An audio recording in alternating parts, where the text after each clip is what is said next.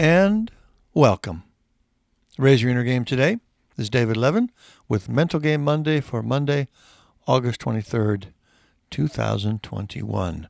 So, what things were lifting me up and weighing me down this week? Not that long a list, really. Another one of those, I suppose, just normal life kind of weeks. Little of this, little of that. So, I want to start with the gravity version. What was weighing me down this week? I didn't really have much. Here's one. And so Peter and I had gone to a store in La Crosse to shop for. We're going to a wedding this week out in Montana, and we needed some, wedding-ish clothes, etc. So he and I drove over there to Men's Warehouse to do a little shopping.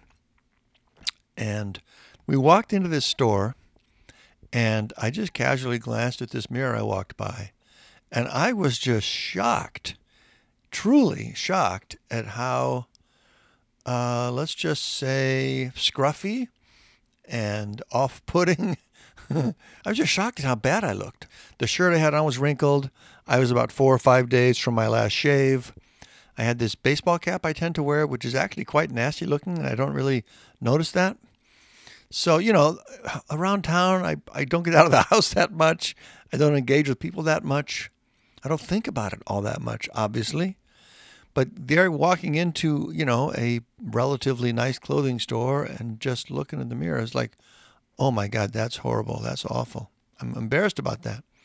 So, on the one hand, you'll say, okay, that's just being vain. And of course it is. But I don't know. I mean, with Raise Your Inner Game, kind of at the heart of it, I talk about, are you being the person you want to be? When you get pulled down to the lower levels, the reason, separate from the actual practical reason, that's not what you want, is just your sense of yourself and pride and, the effect on other people and all that stuff. You just don't want to be that person. And getting clear about that is a really good motivator to me for doing the work of lifting yourself up and being the kind of person you do want to be. Well, this feels a lot like that to me. Yes, again, you can dismiss it to a certain extent by saying, oh, it's just vanity. But the reality is I look in the mirror and I'm like, no, that is not the person I want to be. That is not the impression I want to give. From my own sense of how things are and my own standards and my own expectations and preferences, is that the impression I want to give? It is not.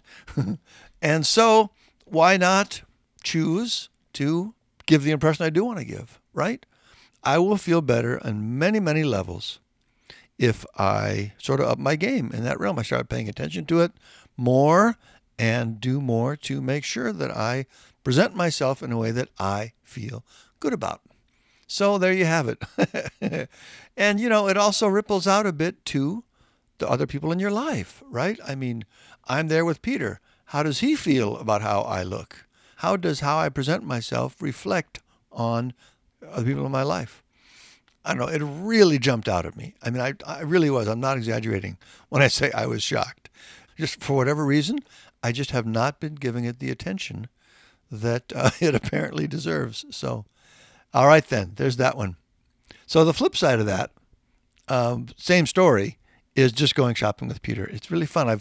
I've mentioned this a few times lately, and it just continues to be the case that when I get out with our kids, and it's not even just necessarily out, when I do things with our kids, that I get a chance to see them getting more and more grown up and rising into that sort of just bigger place, It's just really fun for me in a deep, deep way. So with Peter, we were shopping for men's clothes, and I genuinely needed him there to help me choose and make decisions. He has a very specific eye for things like that. I think he has a good eye, and he cares, and it was fun to just be there and do that together. It really was. And then a similar experience was also shopping with Francis. We were just at the grocery store, but we don't actually go to the store very often together. And it just struck me as really lovely and fun to just be there and engage at a more grown-up sort of level. I just love it. It really lights me up. Another example with her this week, kind of similar, but we're in that evening period where we kind of tend to do our own things, and I had just sat down to watch a show I've been watching, and she comes up and basically invites me to play cards with her instead, play Uno, and of course I couldn't say no to that. But that's another great example when you're playing a game like that with your kids, and they're old enough to be at a peer level, if not even better at it.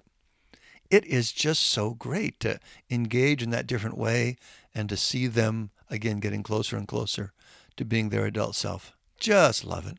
You talk about the definition of level 4 triggers in the Raise Your Inner Game vernacular are things that pick you up into that, place where you just feel great. That's a classic one there. All right, so there was that one. And then the last one, this one, I don't know if this is going to come off right. But for some reason, I had one of my songs off my last record stuck in my head for a couple of days. It's called Lisa. And it is a very strange little number. It's sort of country-esque, at least in its, instrumentation and the feel. You can kind of hear it that way, especially compared to my other stuff. And it is absolutely you wouldn't really call it a comedy song because that brings up a whole nother sort of piece in mind. But it's definitely a tongue-in-cheek, sort of sarcastic, sort of satirical piece. And it's kind of hooky. So I had it stuck in my head. But here's the thing that lifted me up, and the part that I'm not sure how it'll come off. But the truth is, I just love it. I just love that song. I actually listened to a few. There's 3 or 4 songs in a row on that record that I just love them. I just think, oh my God, that was a great piece. And that is, at least for me as a writer, that's really the standard. And it's easy to do this, I think, with songs. Well, let me say what it is first. It's if the piece makes sense in and of itself, if it has integrity, if the music and the melody and the tone and the lyrics all work together so it's a successful piece. Whatever idea was in it, whatever I was trying to get across in that one, or whatever I was shooting for, if the song did it, that is success for me. And, there's obviously some mix in there because I love it, but especially with the song Lisa, pretty much no one else did. I think it was because it was so far outside of my normal sound. They just couldn't take it seriously. So there's always that sort of, the kind of the disappointment in there, I guess, just as a creator. Oh, nobody else really liked that one. But when you can listen to it again and come back to it and go, okay, yeah, but I really do. That's about as good as it gets, again, for my sense of what it's like being a creator. Of course, you'd like things to be more officially successful and get more response and resonance with people. But at the end of the day, like if I had 2 songs I was listening to and one, had done really well and I was embarrassed by it, and another one didn't really do anything and I loved it, that would be the one that made me feel good, big picture, and pride in my craft and all that. So, yeah, no doubt about that. So it's just kind of fun to think about that, for me anyway, to look back. That record is, it's over 10 years old now, and it's the last one I did. And it didn't do that well. And that was a big, big part of what made me decide it was okay to be done now with music, which was a pretty big thing for me, like the biggest thing ever, because up until that point, that was my core identity. And I got to that point where I was like, it really is okay to be done now. It really makes a lot of sense. It is time to turn the page. But it's really nice for me now to be able to go back to that and listen to the material itself and still feel proud of it, just feel good about it on every metric you could have, short of official success. That's still okay, honestly.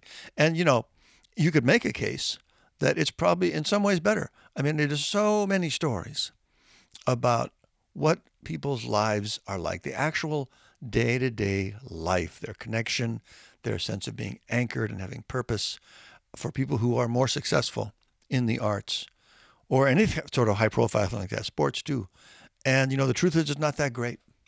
I mean, I think maybe the trade-off I ended up with was pretty great because my life is remarkable now. And I've still got this work I can look back at and just feel really, really good about. So that is a whole lot about me. But anyway, it was fun for me to sort of dig in there again and be reminded again of how much I enjoy that work and feel good about it and all that. So that is the end of my story for this week. I hope you're having a good week. We have a trip coming up this week. I'll tell you about it next week, I guess, because I'm guessing it's going to be a good mix of both. Hope your week is excellent and wonderful and everything like that. And I'll talk to you again next week.